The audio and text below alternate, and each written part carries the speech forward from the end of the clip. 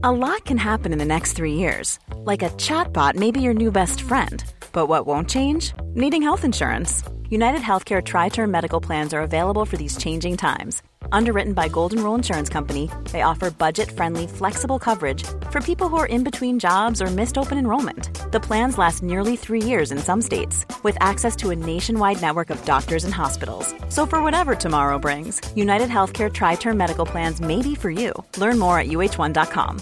Ready to pop the question? The jewelers at BlueNile.com have got sparkle down to a science with beautiful lab-grown diamonds worthy of your most brilliant moments. Their lab-grown diamonds are independently graded and guaranteed identical to natural diamonds, and they're ready to ship to your door. Go to BlueNile.com and use promo code LISTEN to get $50 off your purchase of $500 or more. That's code LISTEN at BlueNile.com for $50 off. BlueNile.com, code LISTEN.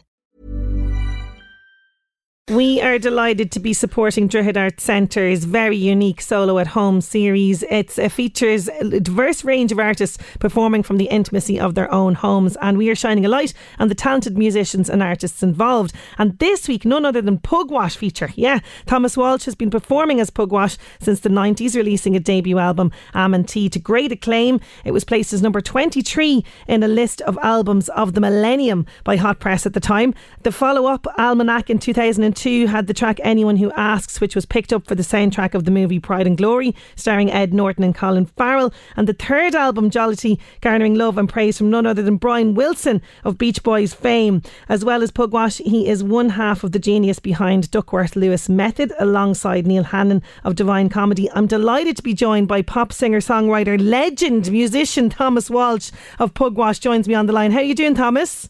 Sinead, see, that's an introduction. Let's not that's really good work. Well, listen, thank you so much. Here's this fat hairy guy from Dublin. Thanks very much, Sinead. That was lovely. And all through. Yeah, well, do you know what? There's such a lot to condense into a couple of minutes on radio chatting to you, can I just say? But let's go back to the start, because you had a pretty serious childhood accident which led you to setting up a recording studio which set the wheels in motion for everything. Isn't that right? Yeah, it did actually. I remember at the time it took like 6 years to get that sorted, and 6 years as a young person, from 14 to 20, it was huge. I dream of it now. But yeah, it was a stolen car, but it was a bubble car. Do you remember those bubble cars? Yeah. So basically washing machines on wheels, and a friend of mine says, "You knocked it further back than it knocked you." So, because, I hit it straight on. Bang. You did. And, this is just part of life growing up, sadly. It did change a lot about me life. I had to go back a year in school, I remember, stuff like that. But yeah, it basically paid for my love of music then. And I got my dad put electricity in an outlet in the shed, a little wooden, shed. And off I went with my little Tascam 4-track, which I still have somewhere. Do you? Fantastic. I'm flogging. I start to flog those demos now, and they made money in the end. Would you please? Oh, they did. They did indeed. Oh. And I know that... say going right back, you took your time. Obviously, you made the demos. You were plugging away for a long time, and then the debut album comes out, Amity, and this was just named and by every kind of reviewer going about how great it was, and Hot Press puts it on a millennium list of great albums, and it receives acclaim. Then a lot of artists struggle, with a difficult follow up second album, but again you didn't with this, with Almanac. How do you know when you're onto a good thing, when you're writing a song, or do you ever know? Is it something that you just can't describe? No, you can describe it, but it's something that you don't know really about. And to be honest with you, you can get excited yourself, but it's mainly about the wrong song. So, a lot of artists will say, I got very excited about that song. And, it could be the one that's least liked in their catalogue, And that's what happens a lot of time with songwriters and stuff. I tend to like certain songs that a lot of people don't know about that I've released and stuff. So, and so a song like It's Nice to Be Nice, which has done very well for me, which was on the Jollity album in 2005, just came back out on vinyl, by the way. Yes, I was going to ask you about that. That's fantastic. Oh, I'm beating you to it, and but that song has done really well for me. But I wrote it in probably 2 or 3 minutes, which is the good songs anyway. They say they're the good ones. McCartney always says, the 3-chord songs are the ones that are written in 5 minutes are the best. And you can't deny that when they do happen.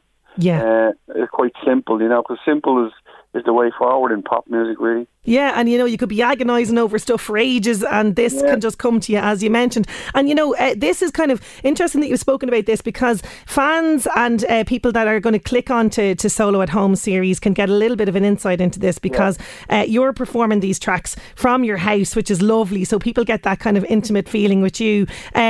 Would some of these songs, or some of the newer songs maybe, have been written in your home, or is there any sort of connection to songwriting in where you are performing for Solo at Home? Yeah, it's a very good question, actually, because I tend to like to not record, in the actual home, in the sitting room, say, as in writing, because you tend to be surrounded by all your niceties, and it doesn't give you that kind of feeling for writing, which you need to have a bit of angst, a bit of worry, a bit of pain, and because that's the way the best songs come out. So I tend to go somewhere. So it could be up to a bedroom, it could be into a separate room. And that's why a shed is always important to me, because it's like going somewhere to write. And so, but the amazing thing is, because of the way life's been in the last, few years, obviously, we've had to write at home. We've had to get on with it. And the home is always very integral to me anyway. But it's funny you should say this now, because I've just been evicted from my home. You have not? Yeah, because my landlord was corrupt, and I found out, and then the bank came along and went, "You're out." Me and 4 other people on this little lovely strip of houses here in RD I've been told to leave, so I've had to try and find another place. And I've been very lucky. I found somewhere else in RD, and but people's fans were amazing to me. Yeah, because I let them know, because it was just a letter in the door from the bank. Well, you see, this is how these people operate, absolutely. Yeah. So you're okay, you have a new abode kind of currently? Yeah, I'm moving in on the 15th, and I'm very lucky, and I want to thank everybody just here now, on Lum, because I don't say LMFM, I like to say Lum from Lum. I'm going to use that. I am going to use that. Now, I'm running out of time already because news is approaching, but I have to ask you, have quite a few celebrity fans, everybody from Brian Wilson to Jurgen Klopp, which is awesome, can we just say. And I think you got a video, didn't you, from Klopp recently? I did, yeah. I've suffered with health issues in the last few years. I'm fully vaccinated now, which is nice as well. Oh, that's good. Fantastic. Thank you for the health service. Fantastic. And but yes, a good friend of mine is a German fan, Ziegand, his name is, and he's a top kind of football pundit in Germany, and he's great friends with Jurgen, and he's a big fan of my music. So when he heard I wasn't well last year, he just put in a little word and said, and we just won the league last year. I know Manchester, he's just taken over. But I came back from the toilet in Drogheda Hospital, and all of a sudden in my WhatsApp there was a message from Jurgen about it's very nice and about getting better, and it was amazing, it really was. And he's such a beautiful man, and any Liverpool fans out there, great. Any non-Liverpool fans, don't worry, he's still a lovely guy. You're still allowed to love him. Yeah, absolutely. One of those, you get a free card. Yeah, but, and you cried. You did cry, I know, when you got this. God, I totally lost it. I was lying in hospital, not feeling very well, so the emotions will come to the fore. The emotions all come out, and this is what happens in terms of the songs. Now, just before we finish up, I just want to ask you, what can we expect from your performance in terms of Solo at Home series? Because this is a lovely kind of unique experience for people, for fans who can experience you like this. Yeah, well, I want to thank Stephen McCardle, who I've dealt with through the whole thing. He's been fantastic, and all the people at the the Solo at Home sessions, really. But with me, you're going to expect wrong chords, wrong lyrics, just a very big presence on camera.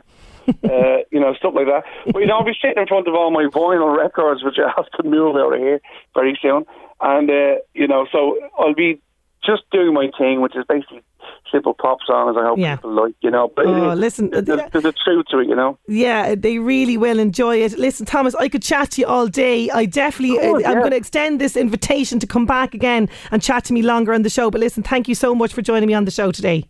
Pleasure, Sinead. Thanks a million. Thomas Walsh, Pugwash. You can catch him. It's on Drihid's YouTube channel right now. Solo at Home. You can catch him on that one.